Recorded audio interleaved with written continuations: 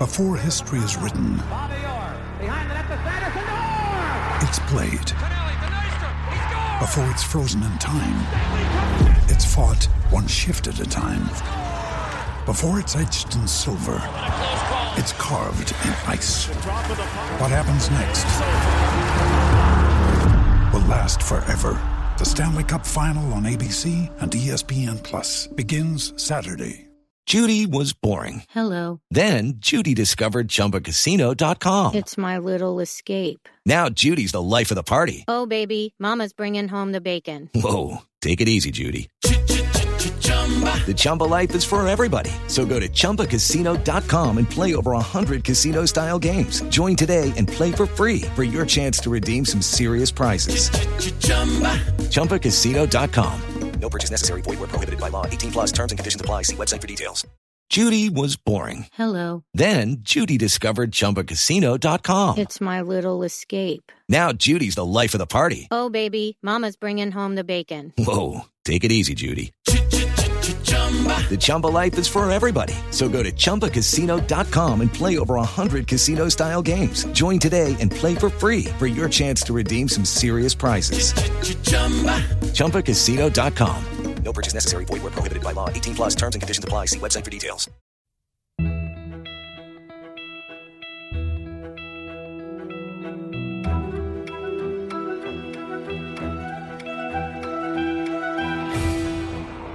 That was the run which gave him his century and equalled Grace's record, one of the greatest moments in the life of Jack Hobbs.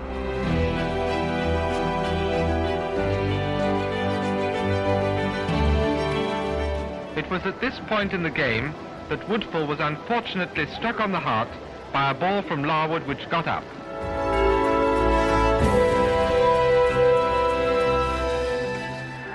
No, is it the Ashes? Yes, England have won the Ashes.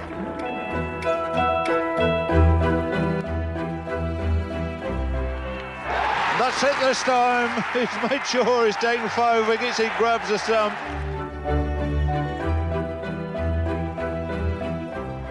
He's got it! England have won the World Cup by the barest of margins! Stokes flashes it away through the covers for 4, and England have won the match.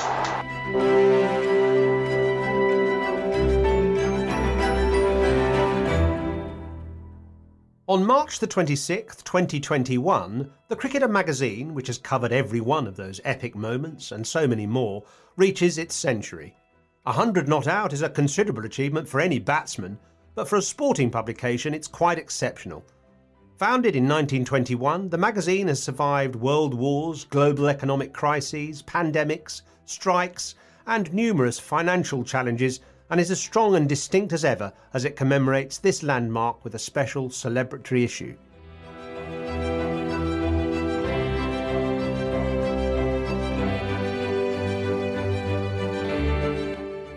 I'm Simon Hughes, and it's my privilege to be the editor of The Cricketer at such a momentous time. In this special podcast, we'll look back at the fascinating events that the magazine has reported and commented on, the great matches and phenomenal players it has featured, and the intriguing characters responsible for publishing a magazine that dwarfs most others in sport for its authority and longevity.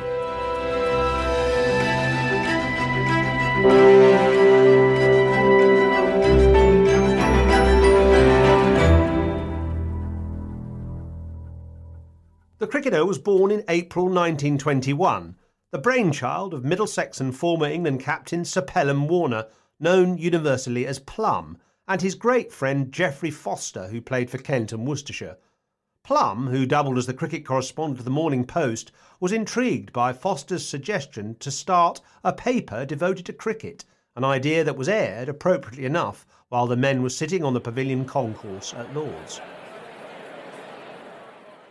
Warner, after whom the famous stand at Lord's was of course named, was a fascinating character. The youngest of 21 siblings to Charles Warner, Trinidad's Attorney General, Plum was born in Port of Spain and, despite being sent to school in England when he was 13, had a lifelong passion for West Indies cricket. He was instrumental in organising the first tours to the Caribbean and, condemning some islands for their whites-only selection policies, ensured the first integration of blacks into both West Indies and England teams of the early 20th century. One of his brothers, Archer, was actually captain of the West Indies side that toured England in 1900, surely the only instance of two captains of opposing international cricket teams hailing from the same family. So what was Plum like? His granddaughter, Marina Warner, a renowned author herself, has vivid recollections of him, even though she was only 6 when they first met. Well, he was famous for his courtesy, famous for his very amiable, gentle manners. He was extraordinarily unlike athletes today. And even as a child, I was kind of surprised at how slight he was. He was not at all heavily built. And in fact, he suffered from, rather bad health all his life. He'd had TB, I think, as a child. And, he was actually ill for one of the Ashes tours. So he sort of seemed like that. He wasn't exactly frail because he was very erect and, mobile. He would have been quite old when I knew him. So one of the stories we liked very much him to tell us, there were 2 stories we liked him to tell us.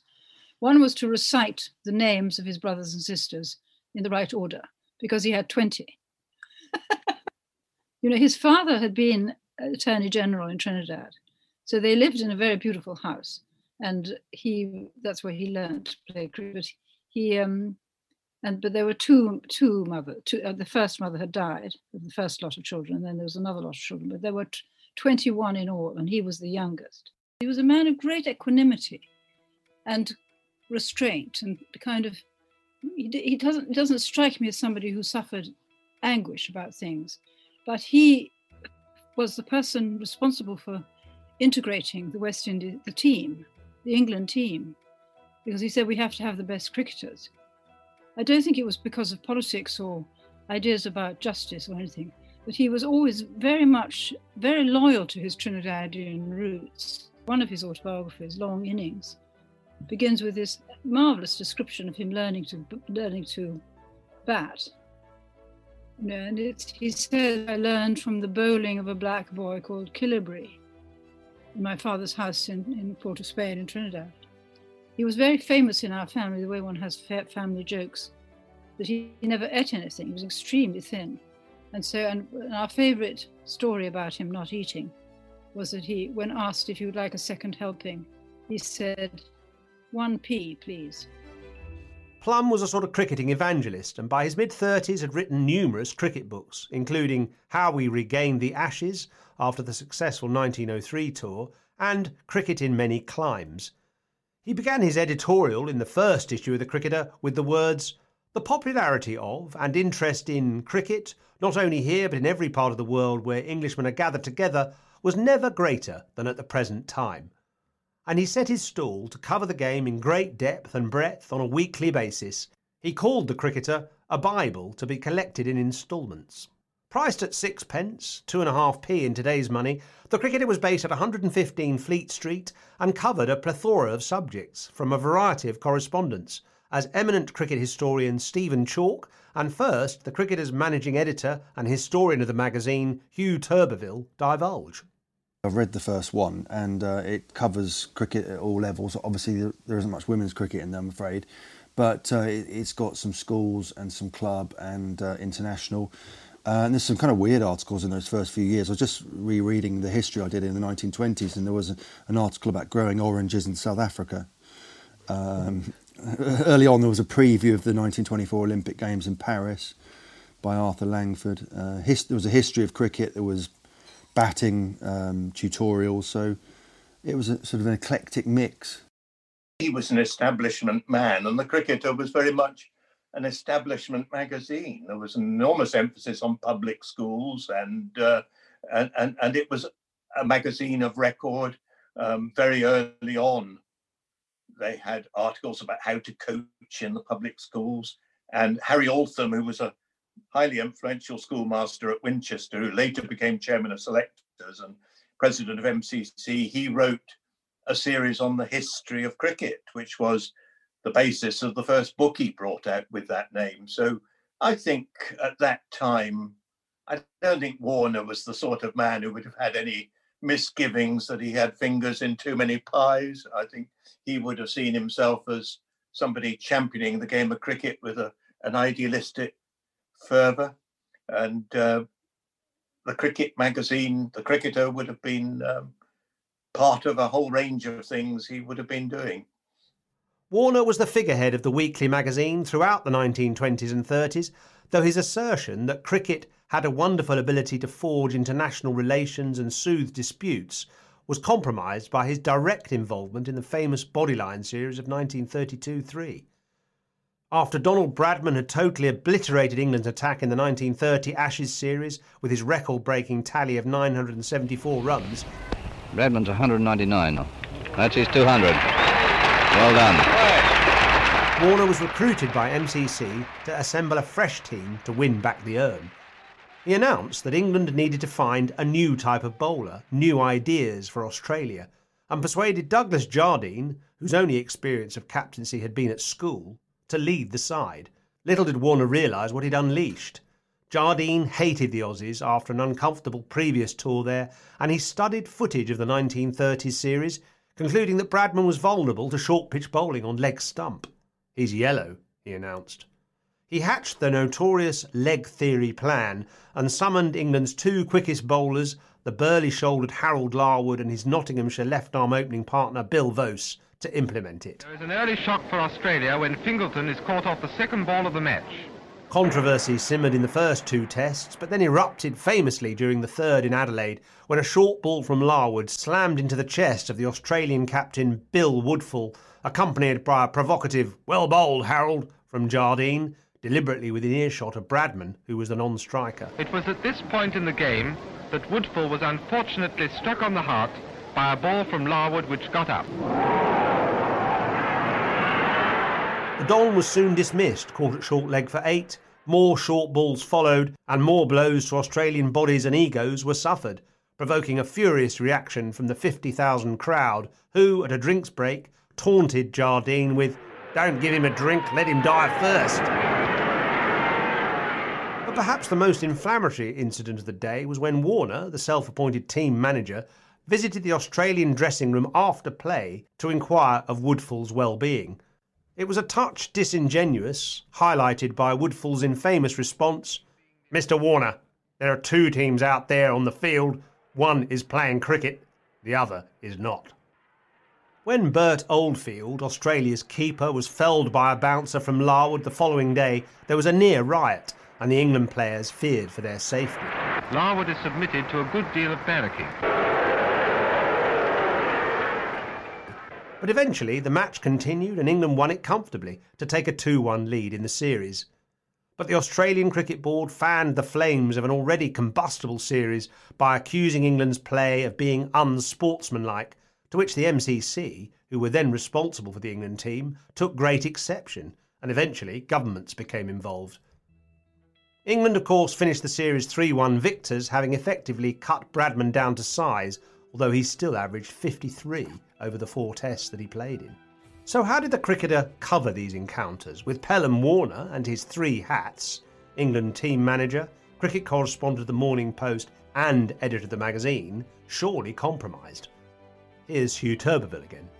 Warner didn't address Bodyline in the magazine. In fact, he seemed to leave it to Frank Mitchell, aka Second Slip, the pseudonym, to condemn the tactics. And actually, after that, the cricketer's editorial stance just softened towards Bodyline and didn't seem to sort of disapprove of it that much at all, really. As an avid reader from a young age of back issues of the Cricketer, Bodyline had a huge impact on the well-known journalist and TV personality Piers Morgan. I developed quite a massive interest in the Bodyline series because of Bradman, and then Harold Larwood and Douglas Jardine. So anything about those guys, I remain to this day completely fascinated by. I thought that was, for all sorts of reasons, the greatest test series of them all, and all the ramifications and all the fallout of Bodyline, and what happened to Harold Larwood and what happened to Jardine and what happened to Bradman. And it's, to me, in terms of cricket, to me, the Ashes has always been the absolute pinnacle. And that series, although you could make great arguments for 05 and other series, actually, I think the Bodyline series was the greatest Ashes series, and therefore, for me, the greatest series of all time. So anything about that period, I was obsessed with. Warner was knighted for his services to cricket some time afterwards. Interestingly, neither Larwood nor Jardine received anything, and he remained editor of the Cricketer through to the late 1950s. But the magazine is indebted to Arthur Langford, a decent club player and long-time contributor, for putting it together through most of that time. Echoing the way many of us now work, the magazine's office was moved to Langford's house in Surbiton, and his wife, Meg, ran the subscriptions. It kept publishing weekly even after the outbreak of World War II and the cancellation of several county seasons. There were evocative reports of two men, A.C.L. Bennett and E.L. Roberts, braving the streets of London during the Blitz to deliver the handwritten pages of the Cricketer to the typesetters in Bermondsey. Paper rationing finally forced the publication into becoming fortnightly.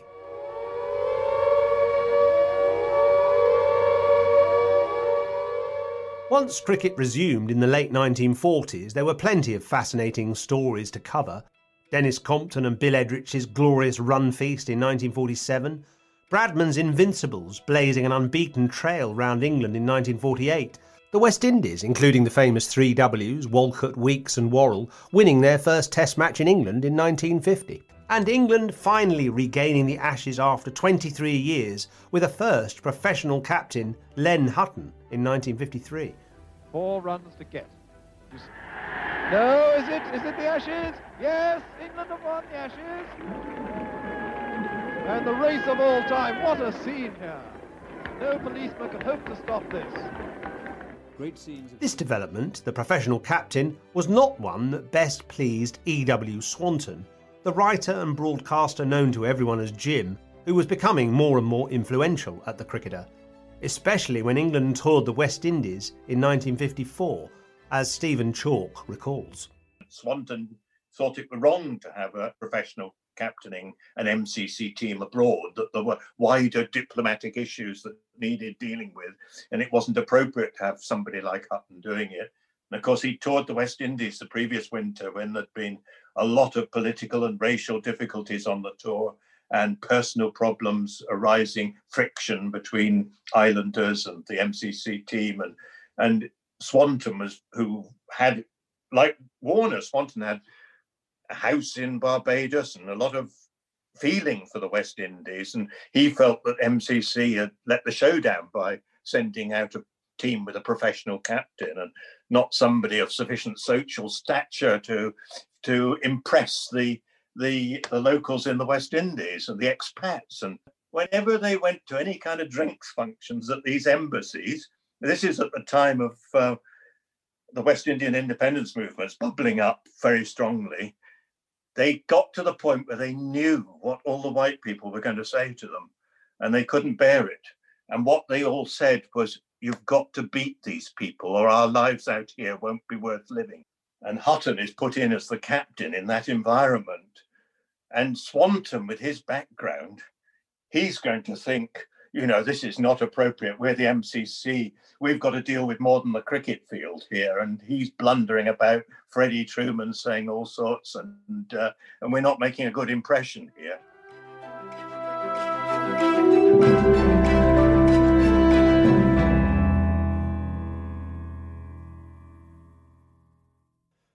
The Cricketer was surviving just with the help of 200 readers who bought shares to keep it afloat. But Sir Pelham Warner had fallen into ill health and finally passed away a day before the distinction between amateurs and professionals, or gentlemen and players as they were officially referred to, was finally abolished in 1962. This opened the door to Jim Swanton becoming editorial director. A large and imposing figure who could recall seeing W.G. Grace bat and had first written for the magazine in the 1930s, he was in many ways the godfather of the Cricketer, his span of influence lasting more than half a century. With a rich, treacly voice, Swanton was famous for his post-match summaries on the BBC. And he's caught at cover point. by Dexter. Harvey out, caught Dexter, bowled Truman for 53. And his powers extended well beyond the realms of the Fourth Estate. Here's Stephen Chalk again. I would go to Swanton every time if I wanted an accurate description of what had happened in a day's play. I think he had an exceptional ability to read a game and report it accurately. I would never go to Swanton for a piece of colourful prose or a sideways insight on anything. He had enormous influence over selectors and everything. He didn't always know things as well as he thought he did. He had a sort of papal authority in the game that I think the professionals found hard to take seriously. He didn't go too far away from the southeast of England. It would be a rare sight even to see him at Northampton. I think he would love to have been president of MCC, but it never came. He was the greatest snob in cricket, I think, without question. But having said all that, he was an immensely professional man. Those summaries he did on the television at the end of a day's play, they were magisterial, but you know, the quality of being able to do that without a script so soon after the close of play, it's a rare gift. Australia's captain, clean bowled in both innings for North. An early challenge to Swanton's editorial direction was presented by the famous D'Oliveira affair, when the superb Cape-coloured batsman was justifiably called up for England's 1968 tour of South Africa. The South African Prime Minister B.J. Vorster, a Nazi sympathiser, called the selection not the team of the MCC but the team of the anti-apartheid movement, and refused to accept a squad with D'Oliveira in it. We will defend this country to the last man. So the tour was called off. Opinions at the cricketer were divided, as Hugh Turberville suggests. It seems some of the writers tried to rationalise the omission on cricketing grounds. John Woodcock and Michael Melford, Robin Marler, Christopher Martin Jenkins, E.W. Swanton and John Arlott very much voiced their disapproval of the decision to originally leave D'Oliveira out of the party. I suppose bearing in mind he was recalled for the fifth test, so he hadn't been in the side that summer. But then to score 158 and still be left out does seem extraordinary, doesn't it?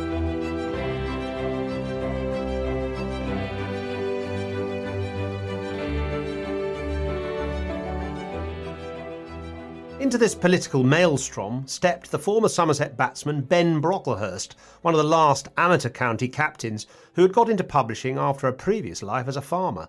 He persuaded his employer, Mercury House, to buy the cricketer, which was still battling on at a loss. But when the financial situation did not improve, Brocklehurst's boss gave him an ultimatum, as his widow, Belinda, recalls. The start of the magazine was so remarkable, as far as we were concerned, from the family point of view, because he was a very successful publisher in London, working for an American and Mercury House Publications. And he ran, as he said, 23 extremely boring magazines. And when Jim came to him, Jim Swanton, and said that the cricketer was about to be shut down, because I think it was Hutchinson's were running it, and it was totally, not making any money. So he persuaded his American boss to let him take it on. And I remember him saying, he came back and said, right, he's going to buy it, but he's said, on my head be it if it doesn't make a profit by the end of the year. Well, of course it didn't. He said, look, he'd been asked to make 40 people redundant. And he said, no, I can't. It was the beginning of the recession in end of 60s, early 70s. And this boss said he was going to close the cricketer down. So when Ben said, no, you can't, he said, fine, well, it'd make 41 redundant. So Ben actually came home as redundant with the cricketer. And so luckily, I'd won a bottle of champagne at the local village fete. So I said, right, come on. So we opened the bottle of champagne and made a great big toast to our future and drank the whole bottle in no time at all and set about it. And it was a very good start to a very strange life. And there we were at our home with the cricketer, and Ben and I and one secretary And the children's playroom was taken over as an office. And one of our bedrooms became Ben's office. And that's how we took it on. Not only did the Brocklehursts accommodate and revive the cricketer, they also expanded its influence by creating 3 amateur competitions: the Cricketer Cup for public school old boys teams, the Lord's Taverners Trophy for under-15s, and the National Village Cup, which has now reached a landmark of its own, its 50th year, and offers 22 lucky players the chance to play at Lord's, the home of cricket, in the final, which this year is on September the 19th. We have Belinda Brocklehurst to thank for its success. Luckily, his imagination was so terrific and he got the competitions going really to help village cricket very much to start with, because that was dying. So he wrote to all the AA pubs and garages that had a village with a population of 2,500 or less, and the whole lot. He wrote to all these people and said, please pass this letter on to the village captain if you have a village cricket side, offering them to join the village cricket competition. And he was talking on the radio about this and saying that he needed to have a sponsor. And luckily, Mike Henderson at Hague Whiskey happened to be listening in his car driving to London and got on the phone and said, right, we'll do it. And they came in. They were absolutely brilliant sponsors. And he persuaded Lord's to let them have the final at Lord's. And it took off. And actually, I had to run it. I had to actually work out how to... I typed it, actually. The first few years, I had to type the blessed thing out the drawer. And we'd worked out that you had to have, I think it was 32 pages with 32 clubs or the odd blank at the first stage to get a finalist. You wanted to end up with 2 finalists. And it was kind of complicated.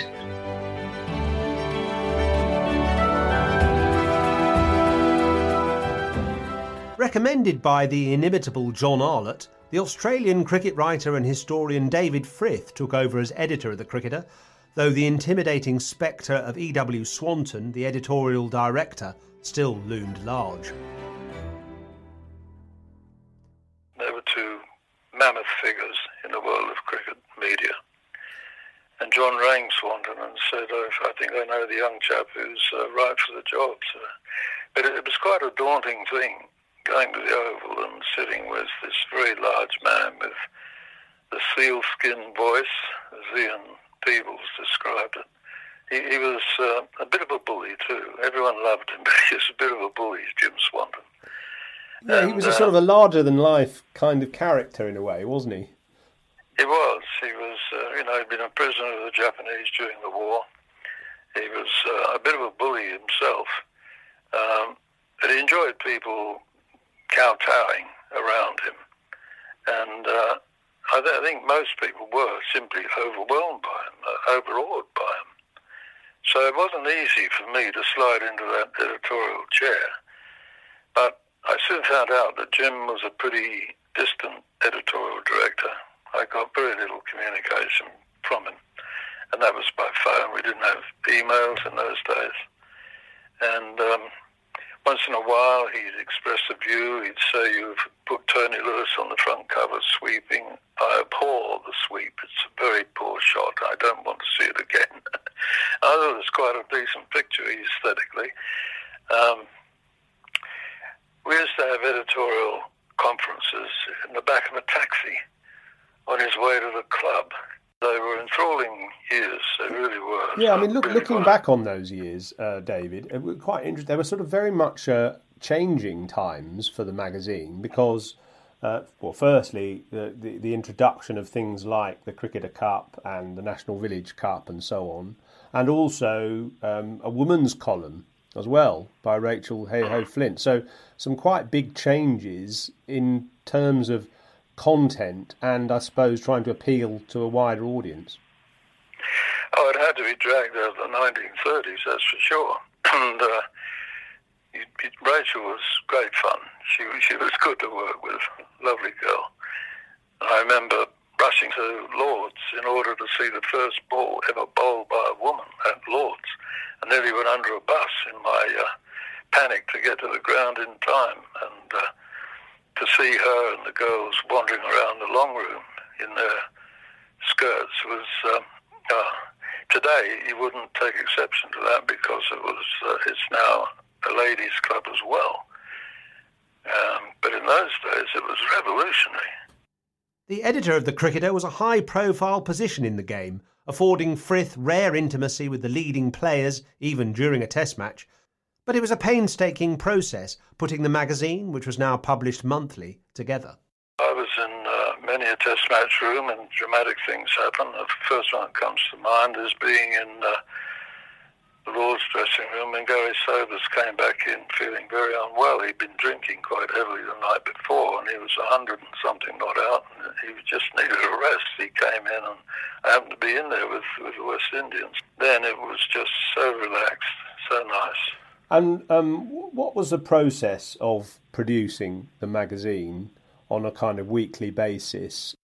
By today's standards, it was all very, very laborious. I'd have to type out every offering unless the journalist happened to have a typewriter of his own, then I'd sub it before sending it off. The postal service was the thing. Everything went by post. They'd send me the proofs back. I'd read them, correct them, cut them out, paste them down, find the picture, show where the picture space was, send it back to the printer. Towards the end, as you got towards publication day or printing day, press day as we called it, he would send a messenger to ensure that nothing got held up in the post.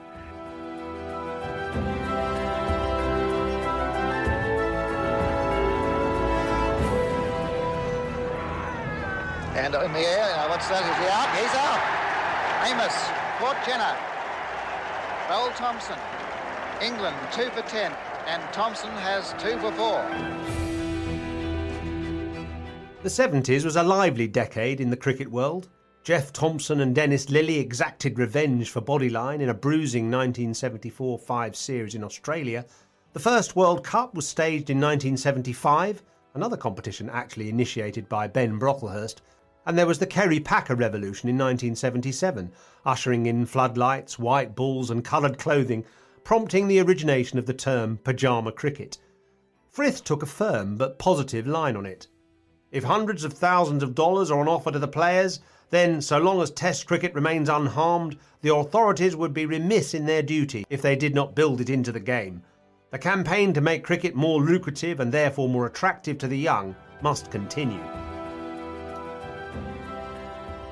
A young English star burst onto the scene about this time, and his sole interest was Test cricket and duffing up the Aussies. And he's bowling, first ball. Oh, what a return. Look at Botham, absolutely delighted. His first wicket in Test match cricket, and what a scalp to get. Ian Terence Botham took 5 Australian wickets on his Test debut and tormented the old enemy for a decade with his fearless batting and waspish swing bowling.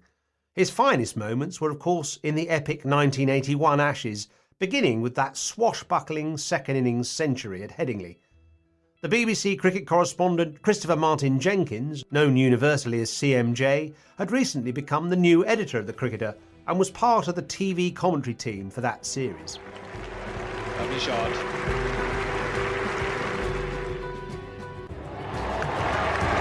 Absolute thoroughbred stroke. They're looking for that, let alone chasing it. It's gone straight into the confectionery stall and out again.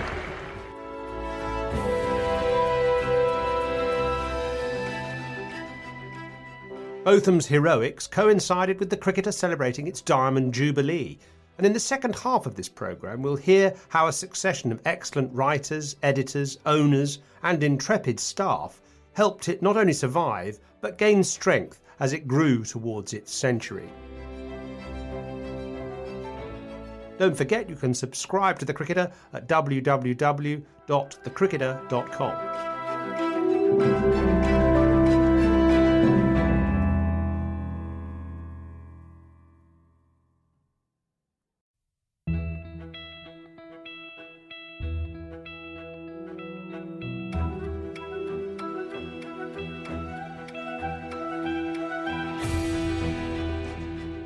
Heading into its 7th decade of existence, the cricketer had plenty of meaty fare to get its inky fingers into.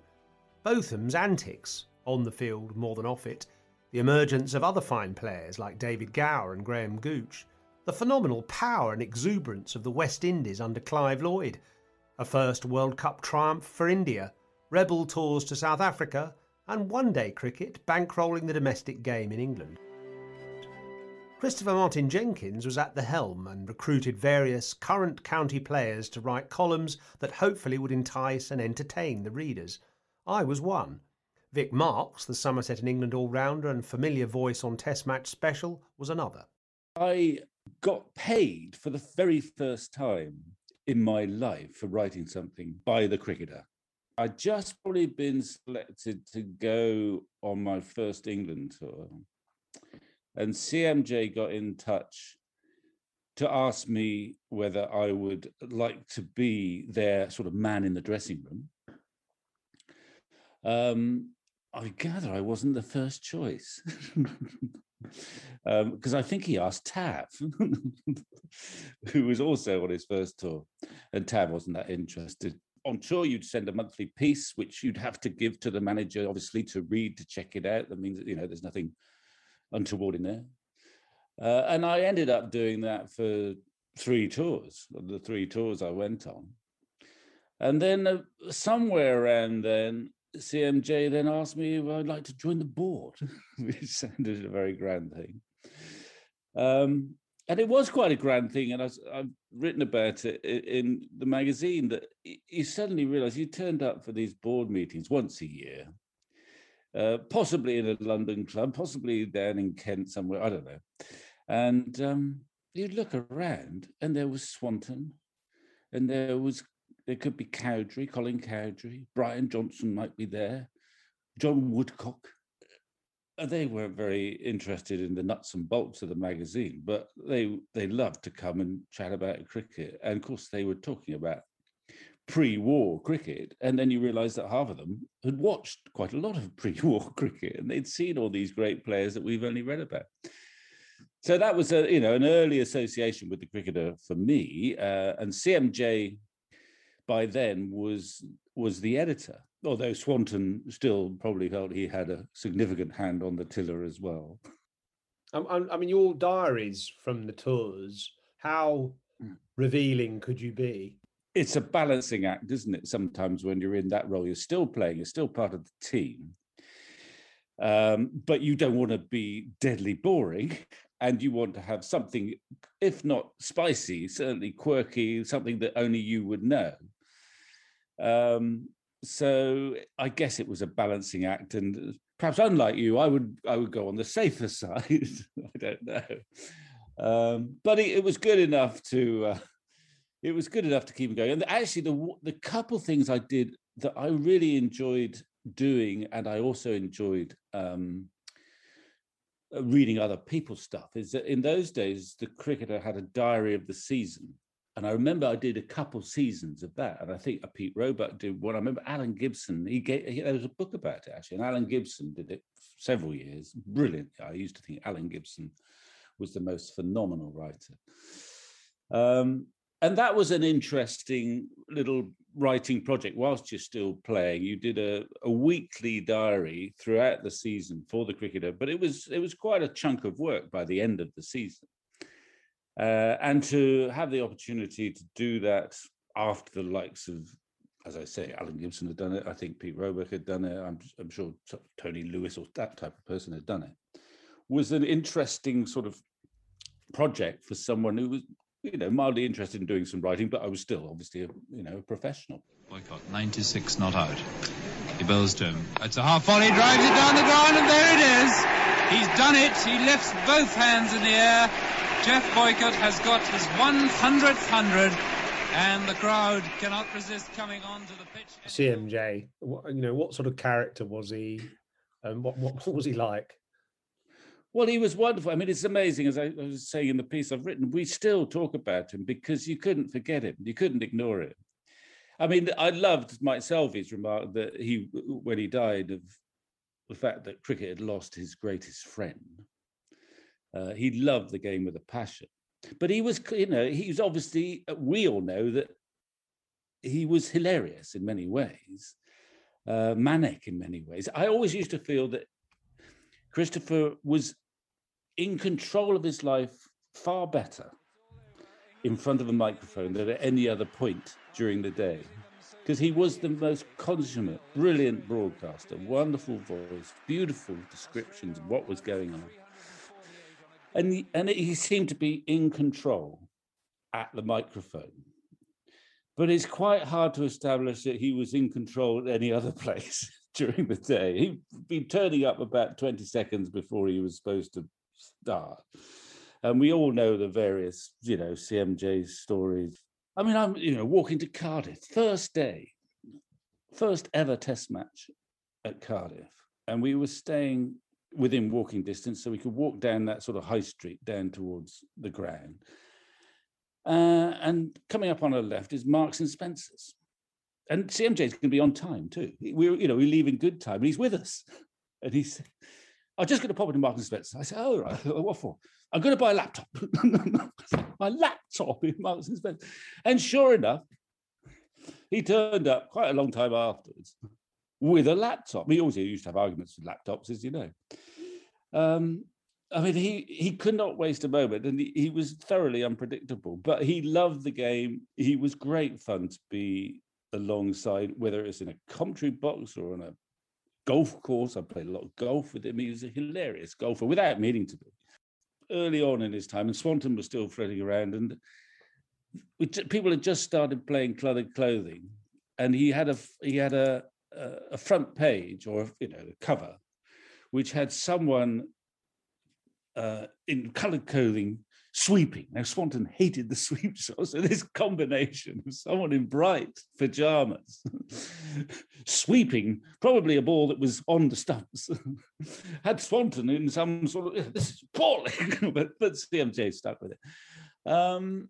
So I think what I always used to think about CMJ, the writer, and this is a virtue, is that because we knew his voice, you read him and you felt you were listening to CMJ. And that gave him more sort of authority. You could hear his voice in his writing. And then a lot of writers haven't got that benefit because their voice isn't so well known. But you could read a piece of CMJ, whether it was in the Cricketer or subsequently when he was writing in the papers, and you needn't see the byline. You would recognise it as CMJ, just because it was faithful to how he was. He wrote like he sounded. In Australia, only 2 years ago, Australia are all out for 348 on a golden evening at the Oval.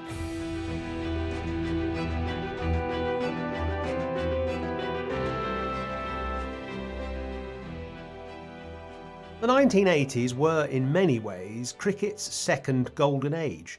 There were so many wonderful matches to appreciate and brilliant players to applaud, and the Cricketer enjoyed a golden decade too, with subscriptions topping 40,000 and the various competitions thriving. The Brocklehurst's drive and bonhomie added spirit and fun to the whole enterprise, encapsulated by the occasional get-togethers of the Cricketer board, of which the former Hampshire captain, now writer and broadcaster Mark Nicholas, was an enthusiastic member. The meetings were very funny, actually. I joined the board at the invitation of Ben Brocklehurst, who was a huge man, as were his family. All the family were big human beings, or are, the son's still around, but an enormous fun and very generous. And they were their parties, board meetings, lunches, and Christmas presents were every bit as big as the family. I mean, they were amazing people. And Ben really believed in the magazine. Yes, it was a business venture for him, but he adored the magazine. He played cricket for Somerset himself. He loved the Cricketer Cup, a competition started by the magazine for private school old boys. And he set up a magazine driven, yes, certainly by good features and photographs and good records of matches. He gave space to club cricket and schools cricket, but he did it really wanting to entertain the people who read it. He definitely saw the magazine as entertainment, and Jim saw it more as record. But I was very excited to join the board of, the Cricketer magazine, having read it so much as a boy. And you'd have you'd meet at 9 o'clock for the board meeting, and it finished. It was a long board meeting. You break for coffee and biscuits, but at 12 o'clock you were served cold champagne and smoked salmon nibbles on brown bread. And then at 1 o'clock you finished the board meeting, come what may. I mean, you might have been on, a serious issue like hiking the price or something, but it didn't matter. You broke for lunch, and you had a proper lunch. And I mean, proper lunch, a lot of good wine, ate a lot of food, pretty good food. It was a trencherman's lunch, but it was good food. And then you went on to port. You carried on the conversation, and then you reconvened if there were further things to discuss. But of course, after a lunch like that at 3 o'clock, all you want to do is nod off. So they were great days. The Cricketer board meeting day was a great one. I think there were 2 a year. Then your Christmas present always arrived. He sent every board member a side of smoked salmon and half a case of champagne, decent champagne. And that was a great treat. But he never stinted on his magazine. If it meant spending money, his own money, to make it a more fabulous experience for the members of his board, who he asked personally to come along and join in the fun, he would do so. At the time, the magazine's editorials were filed under the pseudonym Felix, the job of writing it shared by CMJ and Jim Swanton. Both men had a deep knowledge and appreciation of the game, and Swanton's 80-plus years and rich life experience gave his opinions huge gravitas. As a board member of the Cricketer and Daily Telegraph colleague, Mark Nicholas knew him well. Jim was extraordinary. People forget how probably people don't know, but when he was a prisoner of war he was captured in Singapore and was a prisoner of war in Burma, and he got polio, and he got quite disfigured and very thin. His father didn't recognize him at the station when he picked him up, literally walked straight past him. Jim didn't talk about it much, but that's a true story.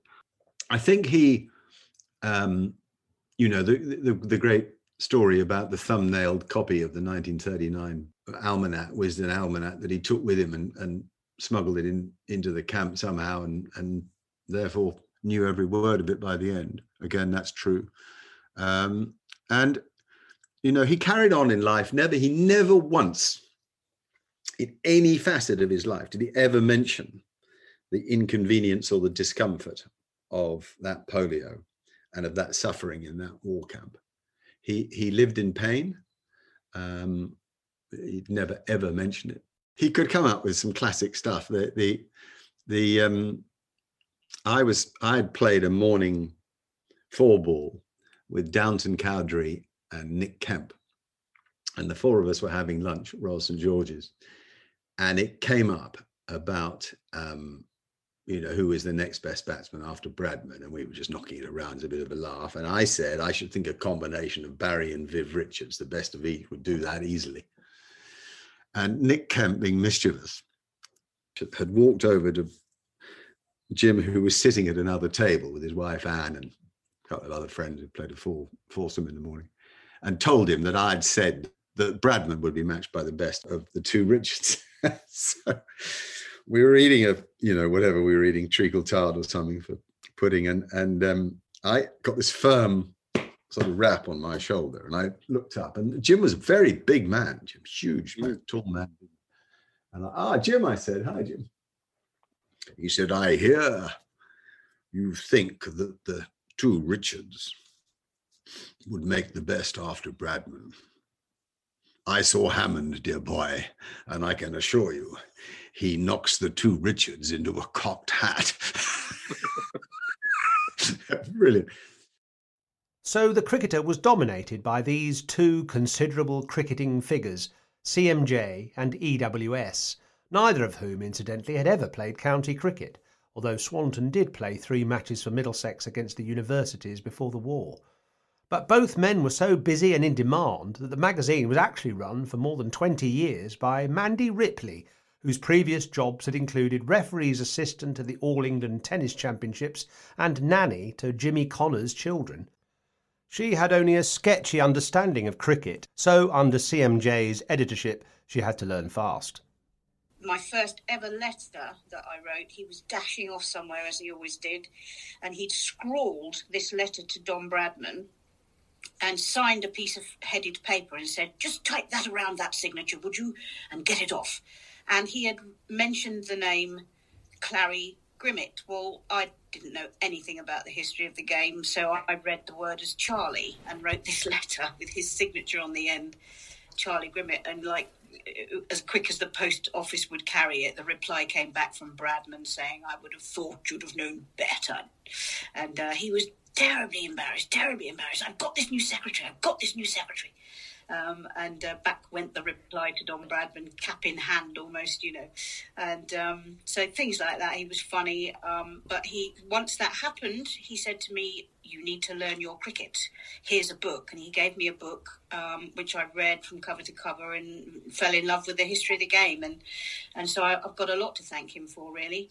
He would breeze into the office with his laptop and about a dozen different newspapers under his arm and put them down on the desk and almost immediately opened the old-fashioned typewriter with a lid, as it was in those days, and just begin typing. He morning, and just start work straight away. He just had that knack of walking in and just being able to begin. And he actually came in one day and said, I made a bit of a mistake the other morning. What's that, Christopher? Well, I got dressed in the dark and I'm afraid, and he stuck his feet out and he got one black and one brown shoe on. Didn't want to wake his wife, So. Tell us about the location of the magazine at the time and sort of what the daily routine was like. Well, when I first started, we were in Red Hill in an office loaned to us by a company called Surrey Fine Art Press, who were the printers at the end of the road. And they used to bring daily galleys from the printers over in Reading, and down came our galleys for us to proofread and correct and then send back on the truck the next day. And it was a tiny room, literally the size of a bedroom, really, in which there were 4 desks, a big layout table, because it was all paper and scissors then. And we only had a fax machine, no modern communication. So when the galleys eventually started to come by fax, they weren't really good for proofreading. You'd miss an awful lot. But it was all we had to get the thing done at the time. Jim Swanton, who was still involved then, yes. Did you have much contact with him, and what was he like? Yes, I did.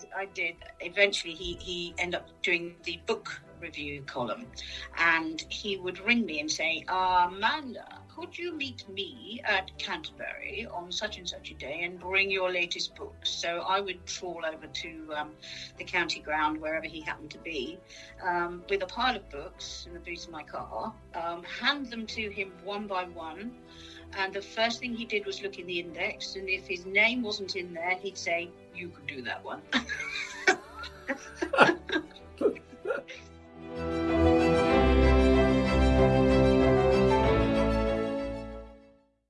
At the beginning of the 1990s, there were some team changes at the Cricketer.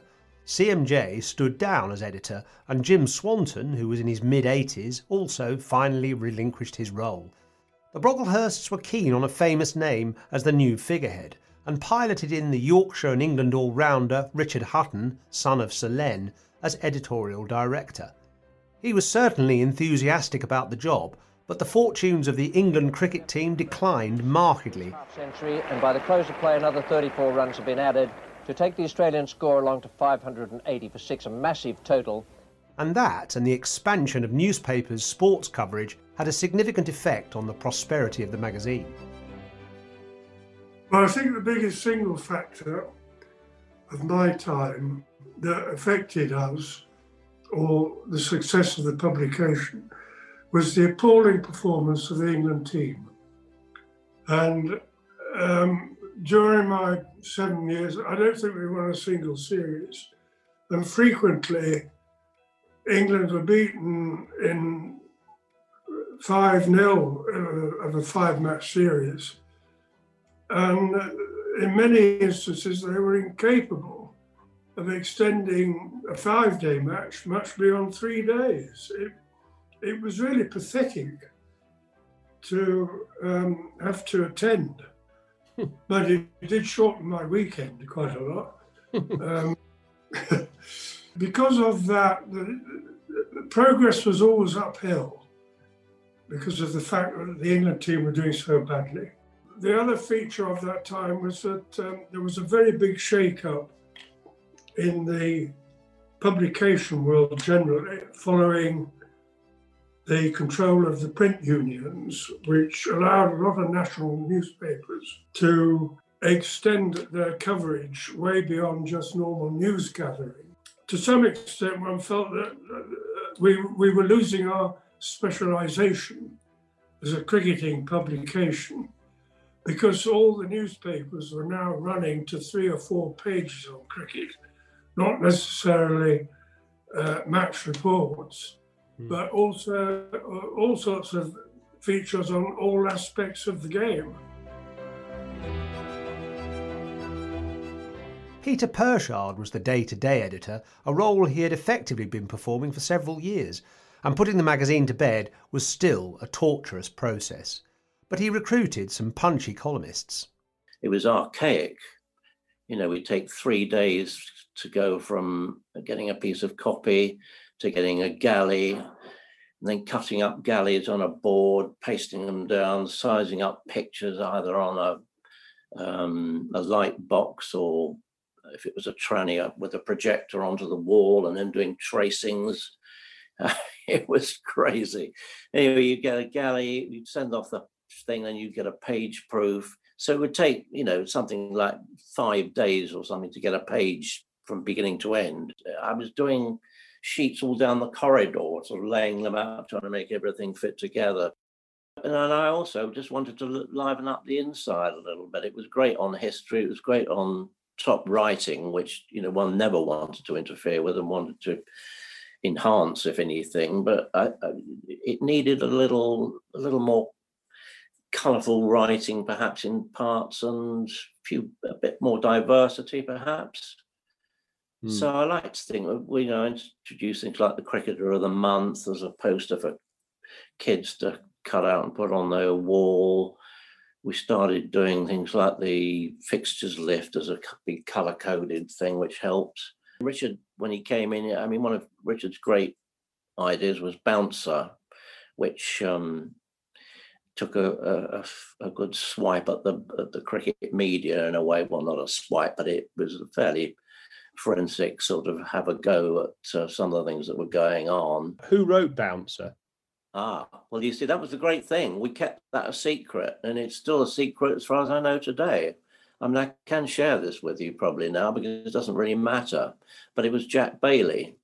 Right, interesting. Who obviously knew the whole business from both sides. I mean, obviously his fallout with the TCCB when he was at MCC. But no, it was a wonderful column, actually. It obviously stuck the knife in a few places, and of course all the cricket writers loved it. And there was a constant guessing game, and I think a lot of people thought it was Richard, but it clearly wasn't.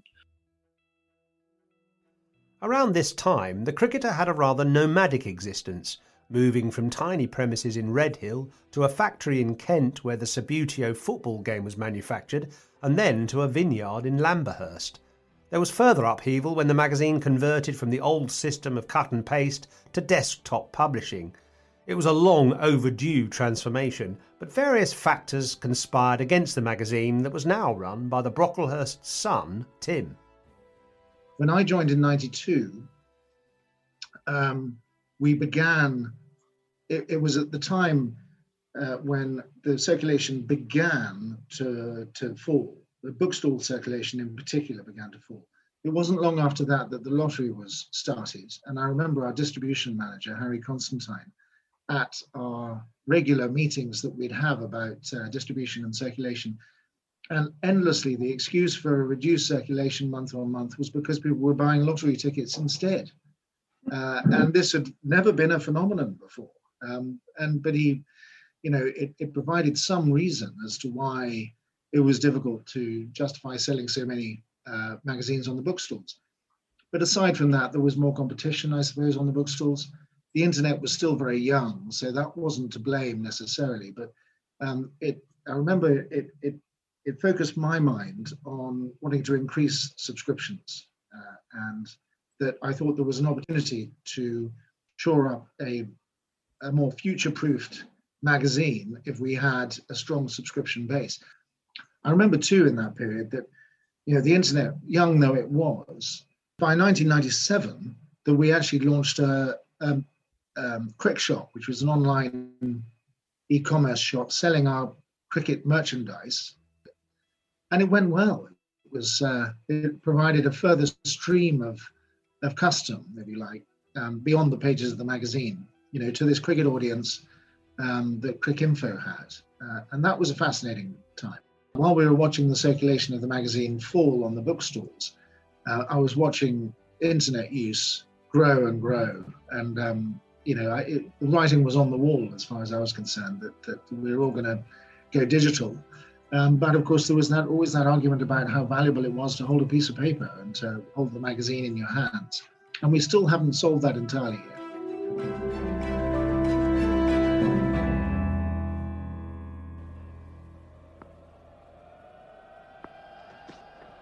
There she goes, and he's going to go. He's gone. Can you believe it? Can you believe it? They could not have painted the picture clearer for the England captain, and he's fallen for it. So the cricketer emerged into the new millennium battling for its future, rather like the England cricket team under Nasser Hussain. The Brocklehursts, after 3 decades of ownership, finally sold out to Wisden Cricket Monthly, owned by the Getty family, and 2 magazines briefly became one under a new editor, John Stern, just as a new format of the game, T20, was introduced. Hugh Turberville remembers the merger well, for very personal reasons. The cricketer was bought by Wisden, owned by Sir Paul Getty, John Paul Getty, and the Brocklehurst family made way, although they were part of the selection panel interviewing the new editor, because I went for that job. And John Stern got it, and he was in charge of what was called the Wisden Cricketer, merging with Wisden Cricket Monthly, and he was there from 2003 to 2011. And it was a very good magazine, I thought. I read it in earnest in that period. He was a very good editor, I thought. And his challenge was to sort of take the best bits from the Cricketer and the best bits from the other magazine and fuse them together, and I thought he did pretty well. 99 for Vaughan. He's got it away. That's well played. Listen to the roar, goes up. That's Michael Vaughan's 15th century, and he's 4th against Australia. By 2004, England had rebuilt under Michael Vaughan, and with Channel 4 injecting imagination and marketing spend into their cricket coverage, magazine sales were rejuvenated. They peaked again at 40,000 around the climax of the epic 2005 Ashes, which had the nation enthralled and sparked a new wave of wannabe Flintoffs playing cricket in parks and on commons. Flintoff has changed the whole feeling of the occasion. Beauty! Yes! Magnificent cricket from this man. He set the place alight. Jones! Bowden! Kastrovic with a hand to go, and Harmison has done it. Despair on the faces of the batsmen and joy for every England player on the field.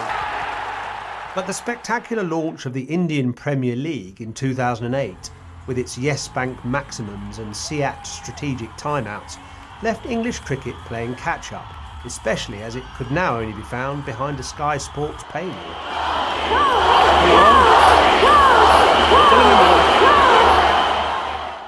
Sky also purchased the magazine, still called The Wisden Cricketer, but sales stalled. The pick-me-up was the intervention of the former Leicestershire chairman Neil Davidson and Lord Marland of Odstock, who bought the magazine in 2010 and returned it to its original title. Davison explains their rationale. About 18 months before we acquired the Cricketer, we'd started a website, testmatchextra.com, which was really the brainchild of Lord Jonathan Marland and Jonathan Agnew, and I got involved, and a number of the journalists got involved, including yourself, Christopher Markham Jenkins, Vic Marks, and others. And that was doing okay.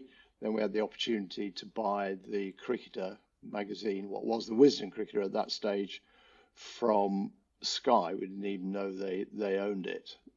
We, as a bunch of cricket lovers, thought this was a wonderful idea to acquire the magazine alongside our website. It gave us the opportunity to rebrand the website itself, thecricketer.com, and to acquire an iconic brand which we all loved and read since childhood.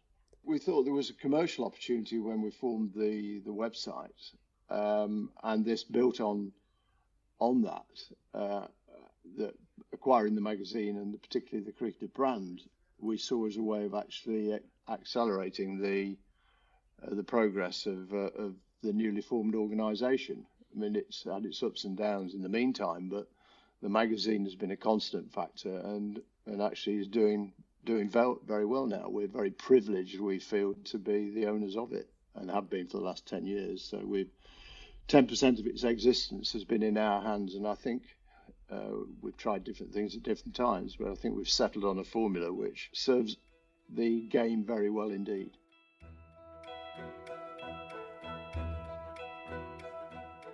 The old title has taken time to find its new feet, but the revamping of the Cricketer website has given the business a new lease of life, with online editor Sam Morshead spearheading a new and award-winning digital presence.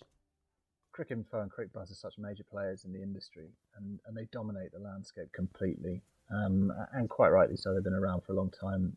They're well established on the subcontinent, and over here I think we've kind of relied on newspapers for day-to-day reporting of the game, and that hasn't really spread out as much as you've seen in other sports.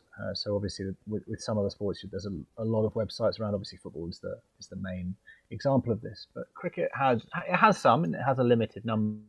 But I think that certainly from a UK perspective, there's always been scope to go deep, to sort of do the job that Wisden do on an annual basis in the Almanac, and do it on a more regular basis, particularly with the weight of identity and the prestige and heritage brand that the Cricketer is. That that brought into the 21st century with a prize digital offering that gives our readers opportunities to go in all different directions, and of course uses itself as a marketing arm for the Cricketer magazine as well. I think that definitely was an opportunity there, and that opportunity is still there. We're nowhere near getting to where I think we can get with the digital side of the business.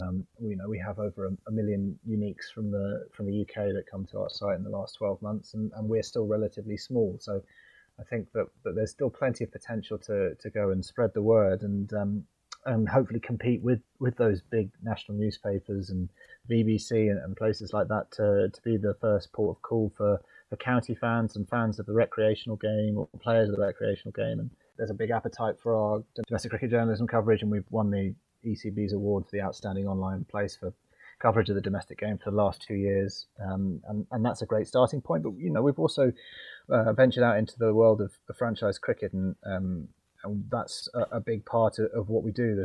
The IPL, the PSL, the CPL, Big Bash, and the 100 will obviously go in line with this as well, and just trying to provide a service of information along these tournament lines that people want to go to for quick and easy info, and that's then topped up and complemented by an excellent feature writing team, producing regular quality deep reads into the game that we all love.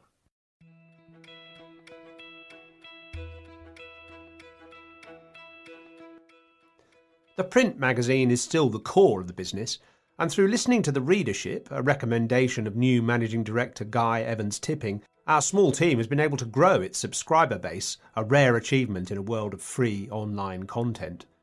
Both I and Managing Editor Hugh Turbeville have focused on top-class contributors and comprehensive county coverage, filling the vacuum left by national newspapers. We went back to basics, didn't we? Very much giving the readers what they wanted. Guy introduced a survey annually for the readers to fill in, and we wanted to go back to give the readers what they craved, really, which was a lot of county cricket, if I'm honest. I mean, John Stern found that early on that you couldn't give the readers enough county cricket, but we certainly wanted to give them more of that. That came through in the surveys. They wanted more county cricket. We were still going to cover the game at all levels, schools, club, international. Very much our focus, both you and I, was on getting the best writers, Simon, wasn't it? We had, we both worked together at the Telegraph, and you'd been at the Times and I'd been at the Express as well. So we knew who did what in Fleet Street, didn't we? And we got some good writers like Simon Barnes and Shield Berry, and Paul Hayward's done some bits. Well. Gideon Hay, we got him to do a regular thing. He didn't want to do a sort of column every month where he sort of sounded off about things, but he's done a fantastic thing called The Window, where he looks at old photos. So that's lovely, isn't it? I mean, another thing that we in many ways, in this sort of digital age, you'd think is a slight anachronism, is the test match reports, but they remain really popular with our readers. 2-page reports on each test, written by various writers, and sometimes people will be reading those a month after the test takes place, and people can sort of sit back and have a glass of wine and reflect on a match rather than banging out copy that night or the next morning. They've probably got a month to sort of let it just simmer and reflect languidly on the match. So I think that they're really popular. Guptill's going to push for two. They've got to go. Throw's got to go to the keeper's end. He's got it. England have won the World Cup by the barest of margins. By the barest of all margins. Absolute ecstasy for England. Agony for New Zealand. England's brilliant 2019 World Cup triumph at Lord's, on the back of a similar achievement by their female counterparts 2 years earlier, gave the cricketer a timely boost, just as it approached its centenary, and 12 different covers were produced, one featuring each player and one the entire team, to commemorate the World Cup win. And the cricketer staff turned the COVID interruption of the 2020 season to advantage by producing a number of themed issues on great cricket books, beautiful grounds, defining innovations, and a special spread on the Black Lives Matter initiative centred round the thoughts and experiences of the UK's only black cricket correspondent, the Daily Mirror's Dean Wilson. The cricketer sort of grasped the nettle, pretty firmly and swiftly. One of the great things as well is about awareness and education. A lot of people on this issue have referenced back to Michael Holding and Ebony Rainford-Brent's inspiring segment on TV. But let's not forget that the absolute central tenet of what Mikey was saying was about education, about evolving and improving and changing, and you do that through education. You do it through opening people's eyes and hearts to more knowledge and more experience, and I think through that that is how we will get to a place of greater tolerance and greater understanding, which I think is a good thing. And I think that's that goes not just for Black Lives Matter, but that goes for gender equality, diversity across a whole range of subjects, and issues like disability cricket, women's cricket, youth cricket, club cricket, all things that the cricketer does cover. They're all really important.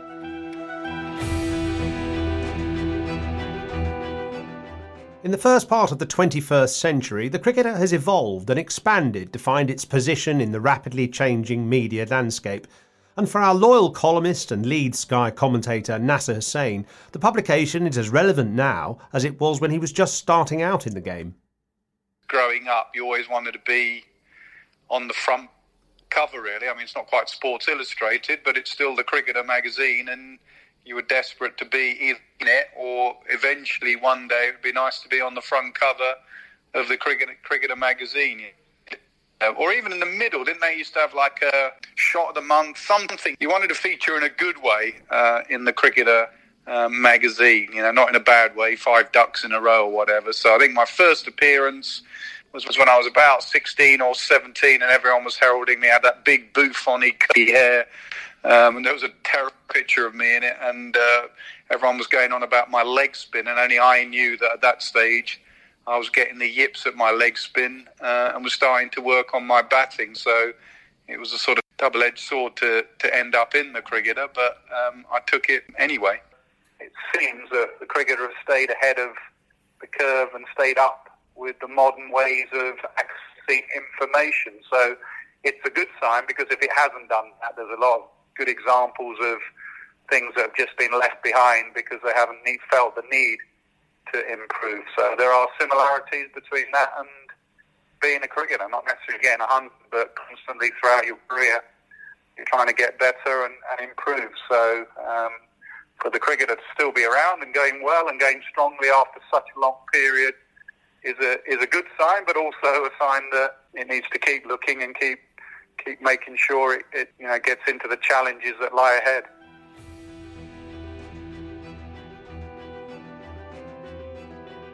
So, thanks to the devotion and imagination of all its owners, editors, staff and contributors, the Cricketer magazine has been able to register its century, perhaps the finest 100 the game has seen, certainly the most demanding.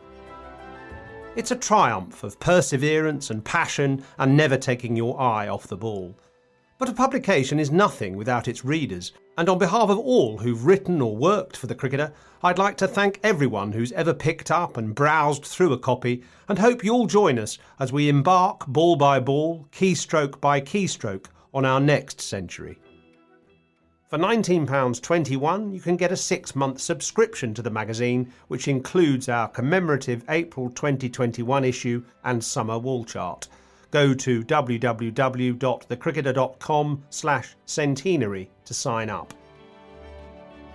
Thank you also to all the contributors on this special programme, and especially to the composer and ardent cricket fan Andrew Skeet for the music.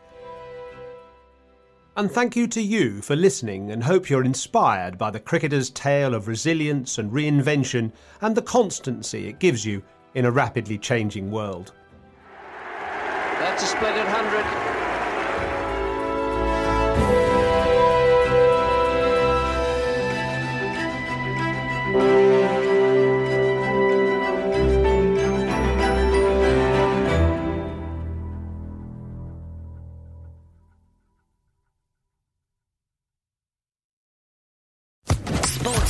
Podcast Network.